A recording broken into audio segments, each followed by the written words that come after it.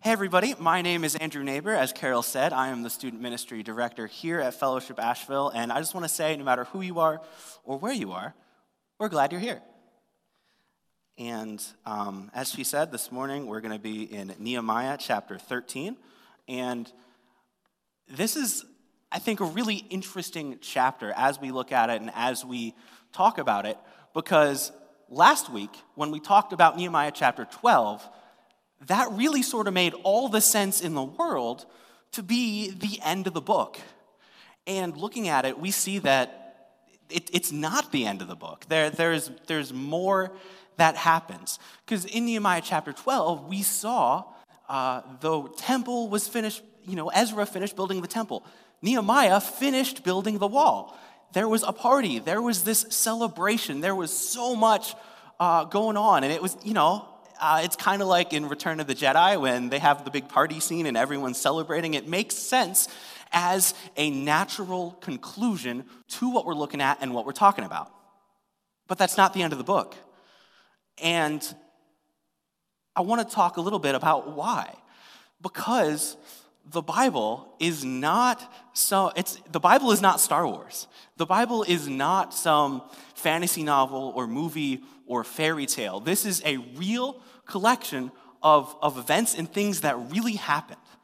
This is a historical account of what happened to the people of Israel. And things don't always go the way, we think they should, or the way that we want them to. It's not, the ending isn't like a Hallmark movie where everything gets wrapped up in a neat little bow. It's more complicated than that. And today, we're going to sort of look at that and dive into some of that complication, because Nehemiah is actually on the timeline of like the entire Old Testament. Nehemiah and Malachi are the very last thing we hear before we get 400 years of silence before we see John the Baptist and Jesus. So, with all that said, let's dive in with Nehemiah chapter 13, verse 1. On that day, they read from the book of Moses in the hearing of the people. And in it was found written that no Ammonite or Moabite should ever enter the assembly of God. For they did not meet the people of Israel with bread and water, but hired Balaam against them to curse them.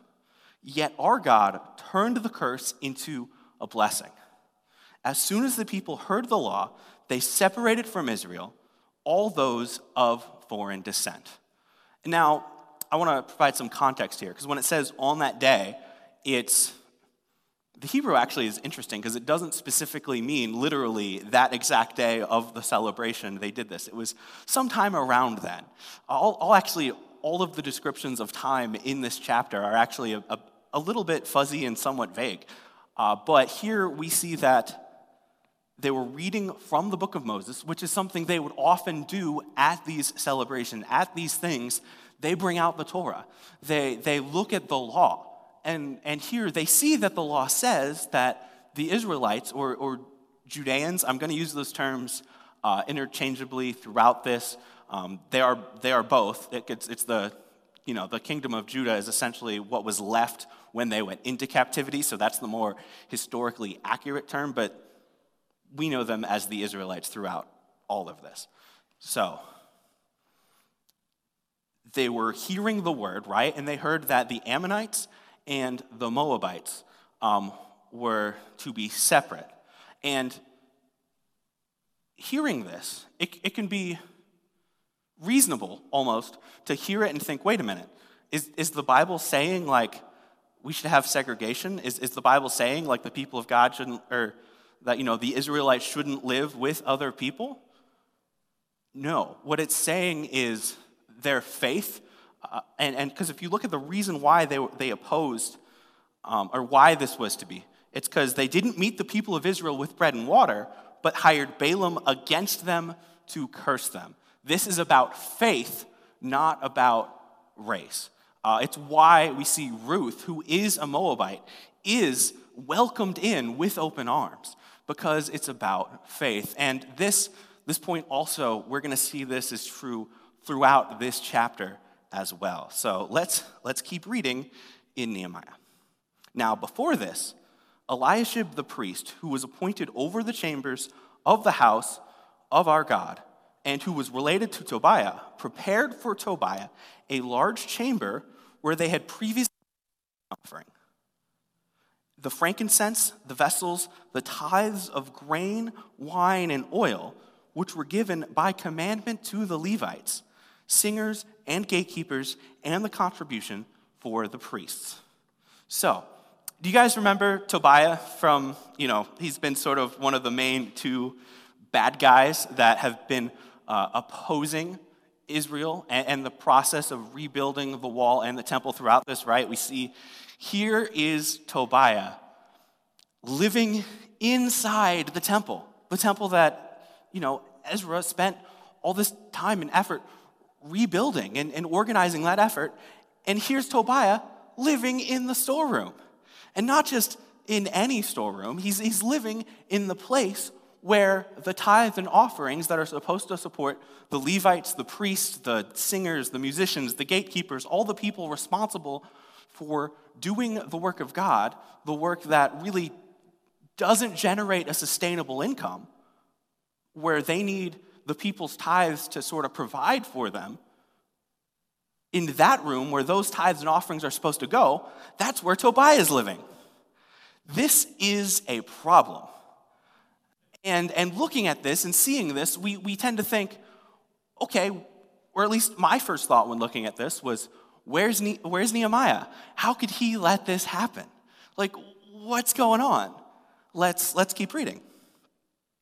But while all this was going on, I was not in Jerusalem. For in the 32nd year of Artaxerxes, king of Babylon, I had returned to the king. Sometime later, I asked his permission and came back to Jerusalem. Here, I learned about the evil thing Eliashib had done in providing Tobiah a room in the courts of the house of God. I was greatly displeased and threw all of Tobiah's household goods out of the room. I gave orders to purify the rooms, and then I put back into them the equipment of the house of God, with the grain offerings and the incense. So, Nehemiah wasn't here. He had been called away to serve King Artaxerxes, king of Babylon. Because that was his part of his role, that he was someone who was in the court of King Artaxerxes, and he asked permission to come to Israel to help rebuild the walls. And so now, he has to go back. And when it says sometime later, it's a pretty vague amount of time. It doesn't say specifically, but most scholars agree that it's around 2 years. So Nehemiah's gone for 2 years, and then he comes back, and what does he find? He finds Tobiah living in the storeroom inside the temple. And I think it's funny here that he doesn't actually confront Eliashib or Tobiah immediately. No, he goes right to the room and just starts throwing out Tobiah's stuff. He's just like, no, none of this belongs here. I'm getting rid of it. I'm going to have priests purify this room. You're not supposed to be here. And he does that. And so there's other things we see that are implications of Tobiah living in the storm as well that we are going to see next. I also found out that the portions of the Levites had not been given to them, so that the Levites and the singers who did the work had fled each to his field. So I confronted the officials and said, "Why is the house of God forsaken?" And I gathered them together and set them in their stations. Then all Judah brought the tithe of the grain, the wine, and the oil into the storehouses.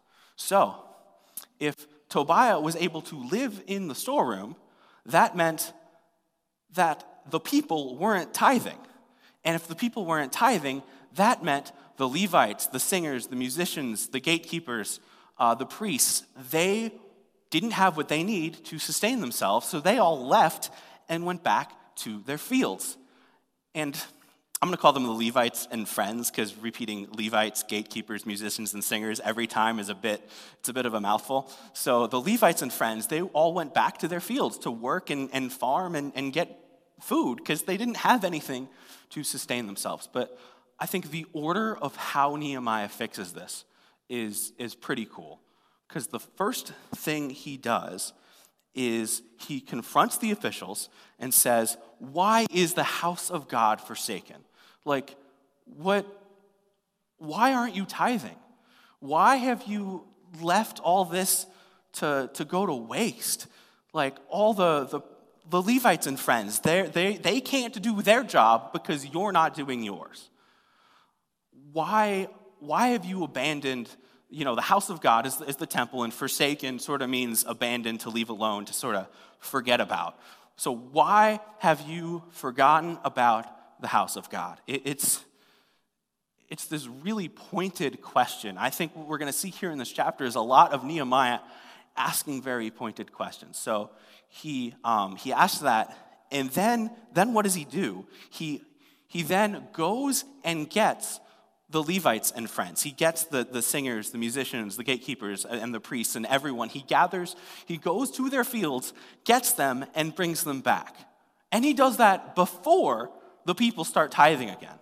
So that is, think about that, right? Because that requires faith. It requires faith on Nehemiah's part, that the people will begin tithing again. And then it requires faith on the Levites and friends, who then put their faith in Nehemiah and in God, that when they go back, they will be provided for. They will have grain and wine and olive oil and the things that they need to do the work of God. All those things will be there. And so I think it's important here, when God calls us to do something, faith first is, I think, a solid principle. And the fact that they do those things first, and then the tithes and offerings show up. Y'all, I'll be honest. In my life, I've seen this recently. I felt called to go on our mission trip originally to Haiti. Now we're going to the Dominican Republic, and I was like, I don't necessarily know how I'm going to pay for that. But y'all, God provides, and he's provided a way for me to be able to go to the Dominican Republic. And so, I don't know, this is sort of, we see faith in action, not just with Nehemiah, but also with the Levites and friends. So, let's keep going. And I appointed treasurers over the storehouses, Shelemiah the priest, Zadok the scribe, and Pedaiah of the Levites, and as their assistant, Hanan the son of Zachar, son of Mattaniah, for they were considered reliable, and their duty was to distribute to their brothers. And this is important, because Eliashib was clearly not reliable. He let Tobiah live in the storeroom, and I imagine when the people stopped tithing, they probably, I feel like they weren't up to necessarily good things. So here Nehemiah makes sure he puts people he knows are reliable and that he can trust in charge of distributing the tithes and offerings. And so I think that's an important leadership lesson too, is make sure you have trustworthy people in your life, and make sure you have people who you can trust, who you put in charge of different things. I think that's a pretty valid principle we can take. I'm going to keep reading. In those days, I saw in Judah people treading wine presses on the Sabbath and bringing in heaps of grain and loading them on donkeys, and also wine, grapes, figs, and all kinds of loads, which they brought into Jerusalem on the Sabbath day. And I warned them on that day when they sold food. Tyrians also, who lived in the city, brought in fish and all kinds of goods and sold them on the Sabbath to the people of Judah in Jerusalem itself. Then I confronted the nobles of Judah, and I said to them, "What is this evil thing that you are doing? Profaning the Sabbath day. Did not your fathers act in this way? And did not our God bring all this disaster on us and on this city? Now you are bringing more wrath on Israel by profaning the Sabbath. These are some pretty serious words we see here from Nehemiah. He's confronting the people who are conducting business on the Sabbath. One thing here, Nehemiah is writing this in the first person, so this is almost like his personal journal, right? So we see what he cares about by which details he includes in this. And so I think we see that he just sort of, he watches at first. He sees them, it's like, okay, they're treading wine presses. They're clearly working on the Sabbath. They're also trading. They're also, it's like the Sabbath doesn't exist to them. And one thing in the text, I love when the Bible uses exclamation points. I feel like that's such a thing of like, yes, emotion, because so often when we look at the Bible, we tend to almost think of it as this dry thing that happened, 2,000 years ago, how much, what, and, I know for me, like one of my favorite things is sort of looking at that, seeing the emotion and trying to bring that to life. That's one of the reasons why, I'm the student ministry director here, and I love my job and being able to do that with our students. It's so fun. And so here, in Nehemiah 13, we see an exclamation point. And we see when Nehemiah's talking about all this, the thing that gets him, that moves him, is the fact that the people, the Tyrians, who lived in the city, brought in fish, all kinds of goods, and sold them on the Sabbath to the people of Judah in Jerusalem itself. They came into the walls and were just selling everything on the Sabbath. And you see sort of the way this sort of stirs Nehemiah up, because he confronts the nobles of Judah and says, what is this evil thing that you are doing? Do you want to get more wrath? Because this is how we get more wrath. Like, what are you doing? It's this very sort of animated, or at least I feel like it's very animated, where he's just like, this is so wrong. And my question looking at it is like, okay, why is Nehemiah so upset about the Sabbath? And then I'm thinking, and I remember, well, one of the 10 commandments, right, is remember the Sabbath, keep it holy. But what does that mean? Well, holy means to be set apart. It means to sort of, we're over here, everything's normal, but this thing is special, and it goes over here. And so the Sabbath is supposed to be this day that is set apart for God. And, Tobiah, when he was living in the temple, he defiled a holy space. And now the Israelites, they're defiling a holy time by not keeping the Sabbath separate, by not keeping it apart. They are forgetting about God. Nehemiah continues in verse 18. He says, as it began to grow dark at the gates of Jerusalem before the Sabbath, I commanded that the doors should be shut and gave orders that they should not be opened until after the Sabbath. And I stationed some of my servants at the gates that no load might be brought in on that Sabbath day. Then the merchants and sellers of all kinds of wares lodged outside Jerusalem once or twice. But I warned them and said to them, why do you lodge outside the wall? If you do so again, I will lay hands on you. From that time on, they did not come on the Sabbath. Then I commanded the Levites that they should purify themselves and come and guard the gates to keep the Sabbath day holy. Remember this also in my favor, O my God, and spare me according to the greatness of your steadfast love. So here we see Nehemiah sort of sees what's going on. He talks to the nobles. And then he talks to the traders. And I want to be clear here, because you see Nehemiah is threatening violence against these dudes. He says, I will lay hands on you. Like, he's really, like, getting after it. And my question is I see why. Like, why is he this upset about it? And I've kind of avoided using the word angry throughout this message up until this point, because I think you got to be careful with with anger, particularly righteous anger, because I think that is what this is. But Nehemiah is not out here to cancel anybody. He's not out here to punish or be vindictive or be like punitive. Nehemiah's goal with all of this is to restore the nation of Israel to God, to bring them back to serving the Lord. And so why does he threaten to lay hands on these traders who think, okay, all right, gates are closed, that's cool, we'll just camp here? It's because they represent temptation. They represent just the opportunity for Israel to continue to fail, to continue to follow after what they want rather than what God wants for them.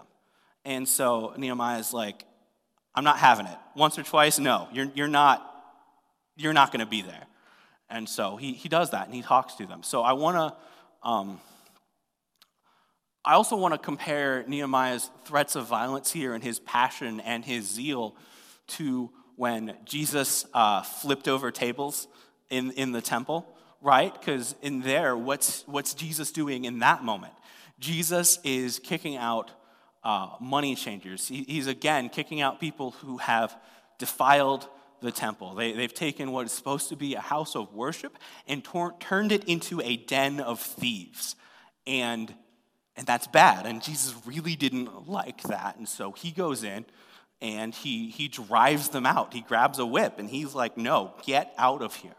And I think Jesus' passion, his zeal there, and Nehemiah's emotions here, I think they're deeply linked. I think it's the same thing, especially because when you look at what the disciples' reactions in that moment when Jesus was doing that, their reaction was to remember, I think it's Psalm 69, where they're like, the house of his zeal, the zeal for the house of the Lord will consume me, is the verse that the disciples think of when they see Jesus in that moment. So they're like, oh, he is zealous. He is filled with zeal for the house of the Lord, for the place where we worship God, for this holy and reverent place. And I think that and Nehemiah's emotions here are deeply connected. So, and then I want to focus a little bit on the last little verse he says there, when he says, remember this also in my favor, O my God, and spare me according to your greatness and steadfast love. This is the second time in this chapter we see him say that. I actually accidentally skipped over the first time. Sorry about that. But in that, he says, it's kind of weird to me, where he's just like, God, please make what I'm doing here last. I think he's praying that, God, I'm not going to be here forever. I can make these reforms, but God, it's on you to keep your people close to you. And I think he points that out here and then again later on. So let's continue. In those days, I saw the Jews who had married women of Ashdod, Ammon, and Moab. And half of their children spoke the language of Ashdod, and they could not speak the language of Judah, but only the language of each people. Think about that. They had married foreign women and they weren't teaching their kids Hebrew. Do you know, does anybody know how the kids would learn Hebrew, what they would do to learn? Someone just want to shout it out? I do a lot of interactive teaching with our students, and I like getting feedback. What were they doing? What's that? Yeah, they memorized the Pentateuch. They memorized the Torah and the Tanakh. They literally, the way they learn Hebrew is by learning the law. That means if they don't know Hebrew, they don't even know what the law is. They don't know any of their heritage. They don't know the law. They don't know the stories of God. This is a really big deal. And so Nehemiah confronts them. Verse 25 says this, and I confronted them and cursed them and beat some of them and pulled out their hair. All right, I'm gonna pause here because he beats them, curses them, and pulls out their hair. He plucks their beard. And the first time I read this, the first time I was looking at this, I was like, wait, Nehemiah did what? He plucks out their beard? That seems weird. And so I looked at it, and essentially this is a type of public shaming. What Nehemiah is doing here is he is making sure everyone sort of knows that they've messed up. And it's a very public punishment. And I want to pause there on that because, like, you know, just with what we know in our context, what we think, like, shame is not something you want to heap on someone. Shame isn't a way to really impact positive change. But I want to pause here for a second because any punishment that these men endured, Jesus, when he went to the cross, he endured further. Because think about it, right? Jesus was mocked, he was beaten, he was cursed, he was told when he was up on the cross or when he was getting beaten, it was like, hey, if you're God, why don't you stop? Why don't you come on down from there? If you're this great God, what are you doing? That's what people said to Jesus. And now I couldn't find a specific Bible verse where it said, and then the people plucked out Jesus' beard. But I think it was well known sort of that for Jews, for that culture, your beard was your manhood. And they wanted to embarrass Jesus. So I think it's entirely likely and plausible that when they were beating Jesus, they were plucking at his beard. They were doing everything they could to get at him. And y'all, in this, so often when we feel like we have to carry weight and guilt and shame and all of these things, if we repent and turn away from our sin, Jesus bore our sin. He bore the weight of that punishment on him and with him when he went to the cross. We don't have to carry that anymore. Jesus took that. And so I hope that's a weight off your shoulders today, because when I think about that, it is a little bit for me.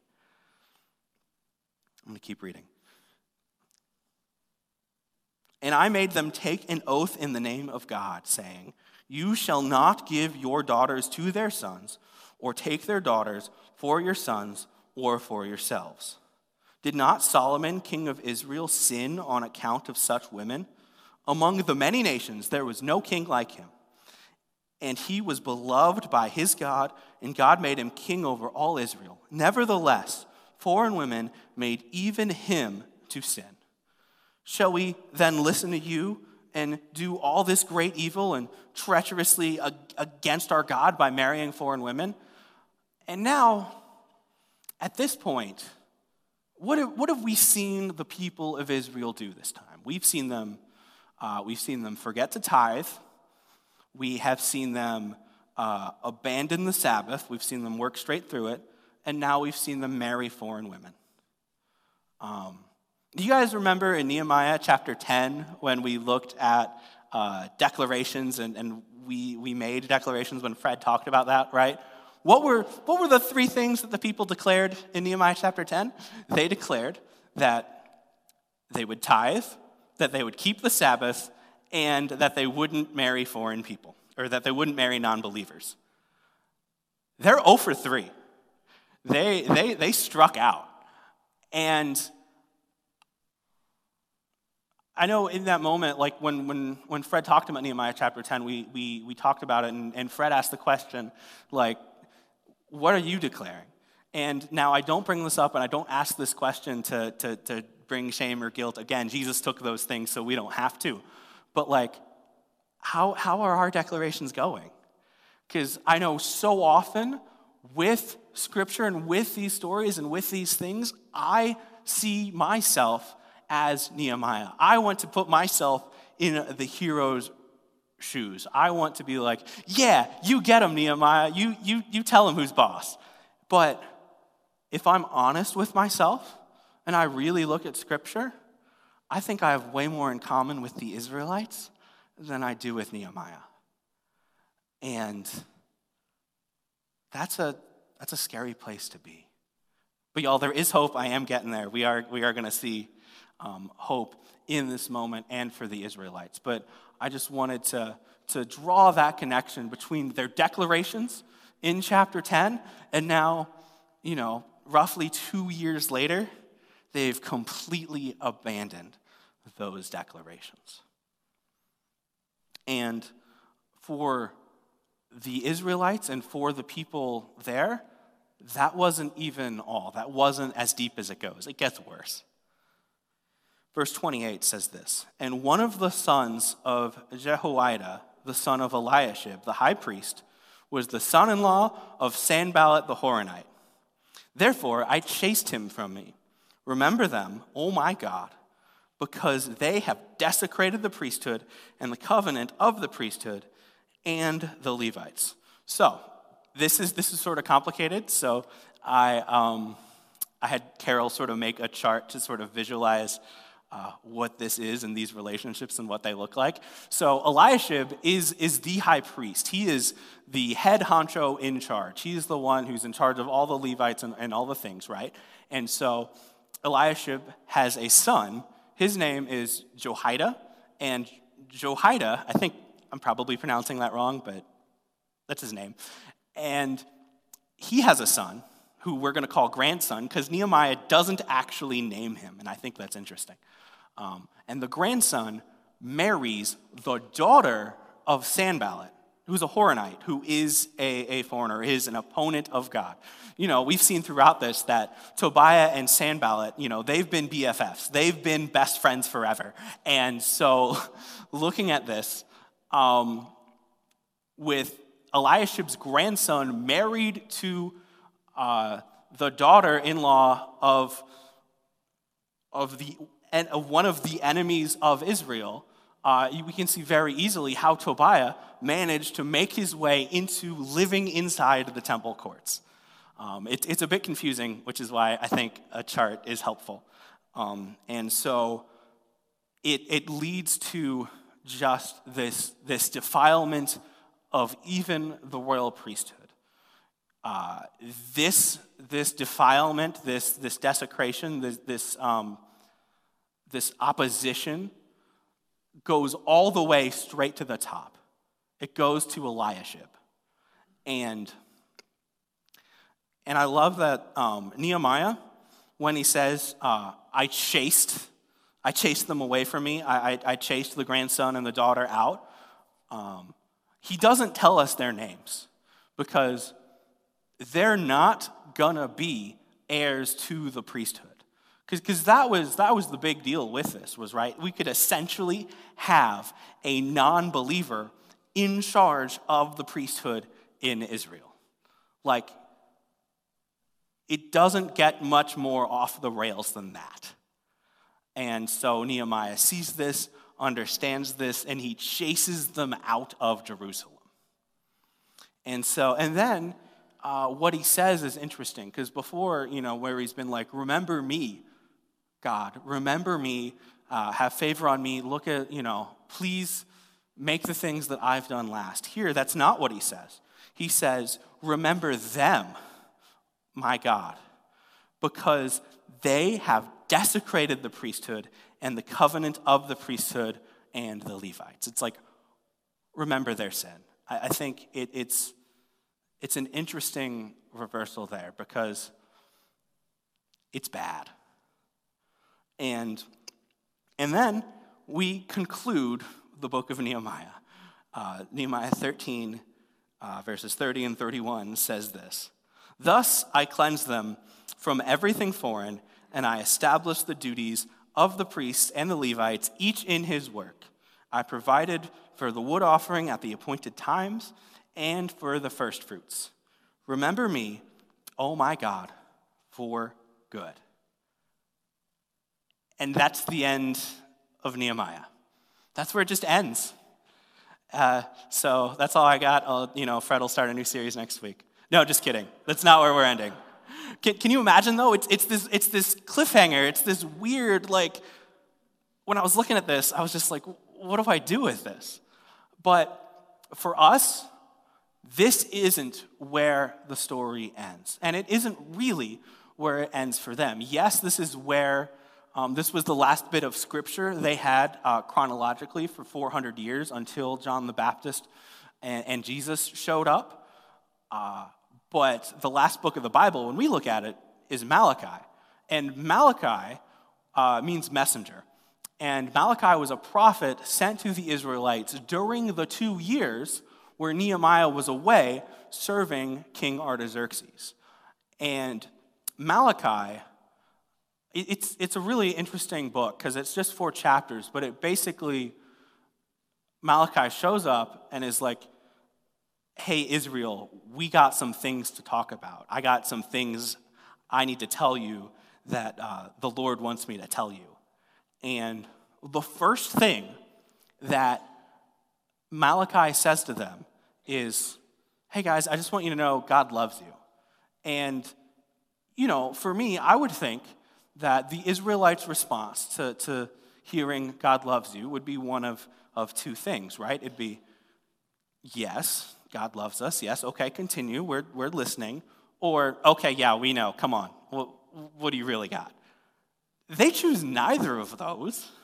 Instead, they go, how? How does God love us? What has he done for us, huh? That's their response to being told, what is a foundational truth of the faith. That's how far they've fallen. And if that's their response to God loves you, you can imagine they're not going to be particularly responsive to the rest of what Malachi has to say to them. And so Malachi then continues, and he keeps on pointing out essentially the same sins that Nehemiah did. That, hey, you guys, you're not tithing, you're not keeping the Sabbath, and you're married to non-believers. What are you doing? And what's funny is actually each time Malachi says these things, their response is the same obstinate, sort of annoyed. How? How are we doing those things? Show us our sin. They almost they don't believe him. They're very, very oppositional in their response. And so Malachi sort of goes through all this, and then the book of Malachi ends with him talking about the coming day of the Lord. And so I'm going to read a little bit from Malachi 4, verses, and I'm going to start at Malachi 4, verse 1, which says this: For behold, the day is coming, burning like an oven, when all the arrogant and all the evildoers will be stubble. The day that is coming shall set them ablaze, says the Lord of hosts, so that it will leave them neither root nor branch.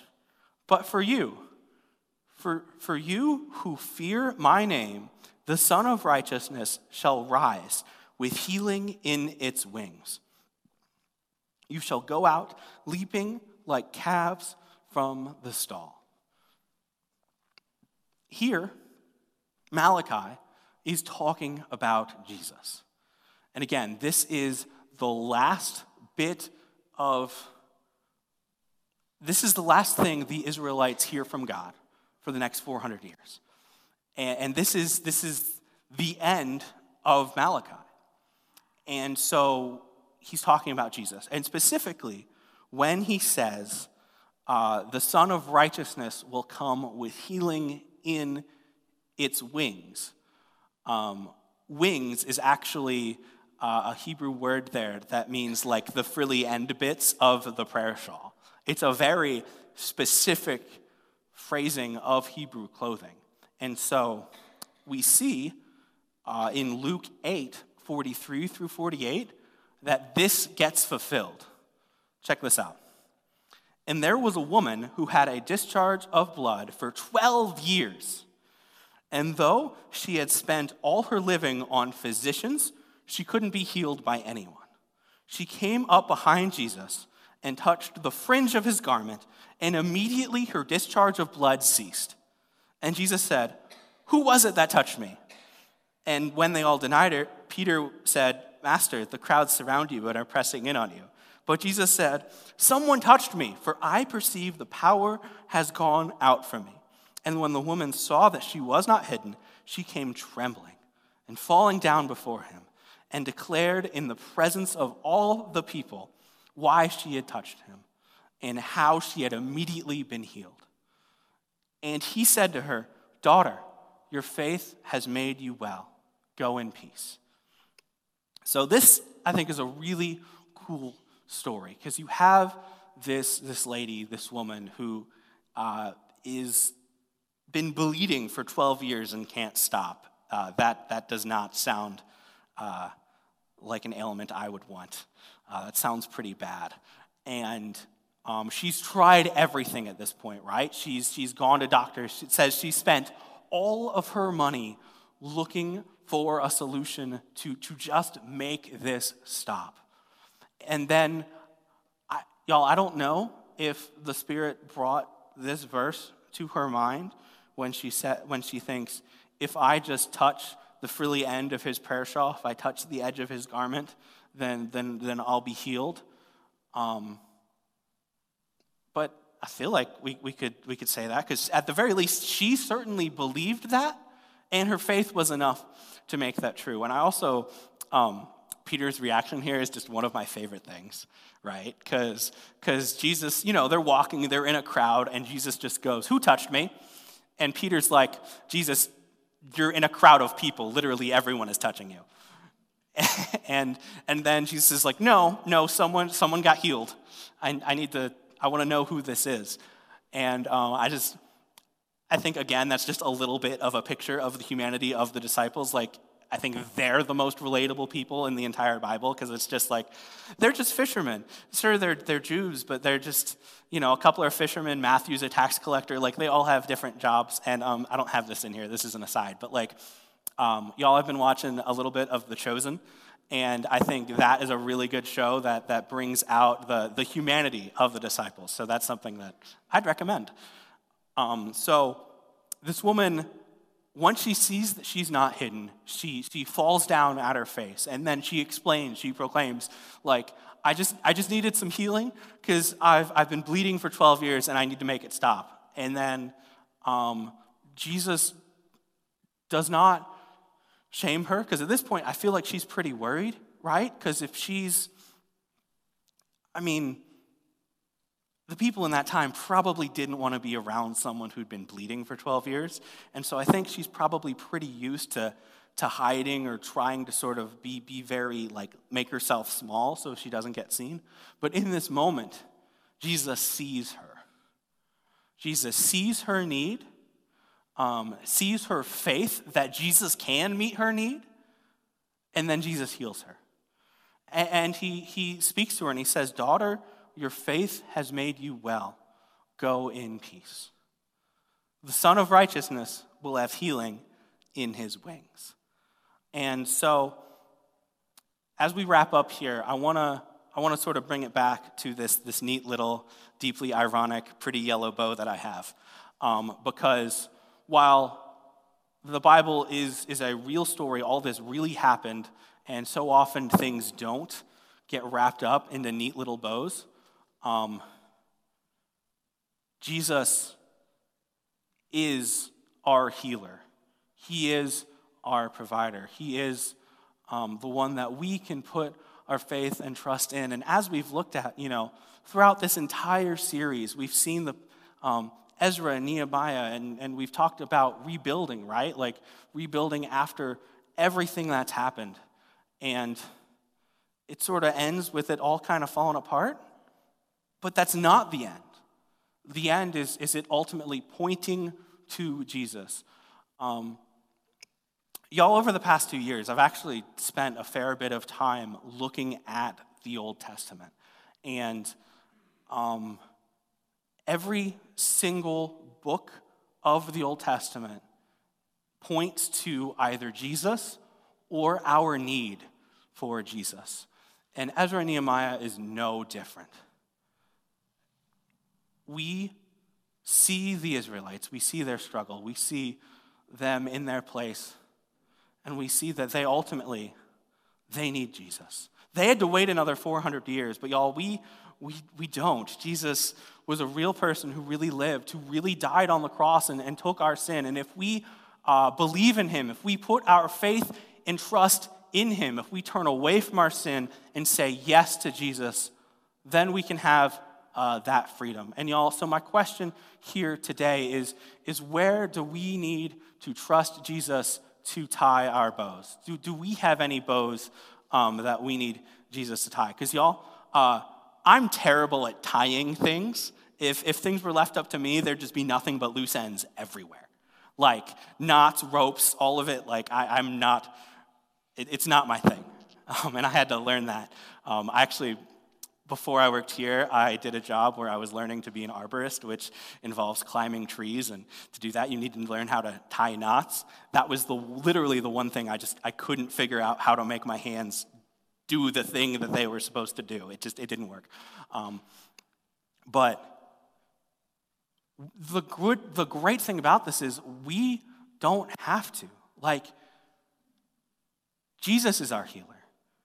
Jesus is the one that we can trust in. So, y'all, as we go, I'm going to close this in prayer. And my challenge is, how can we point others towards Jesus? Because, y'all, rebuilding is really, really stinking hard. And we need Jesus to do it. So, I'm going to close this in prayer. Dear Heavenly Father, thank you so much for loving us and sending your only son, Jesus, to die for us. And God, I pray that as we are here watching either in person or online or later in the week listening to the podcast, wherever we are, God, that you would meet us there. God, I pray that you would comfort us. You would be our comfort. God, if we have anything in our life that just isn't working out or is causing us stress or anxiety or all these different things, God, I just pray that we would hand that over to you, that we would trust you with that today. I ask that in Jesus' name. Amen.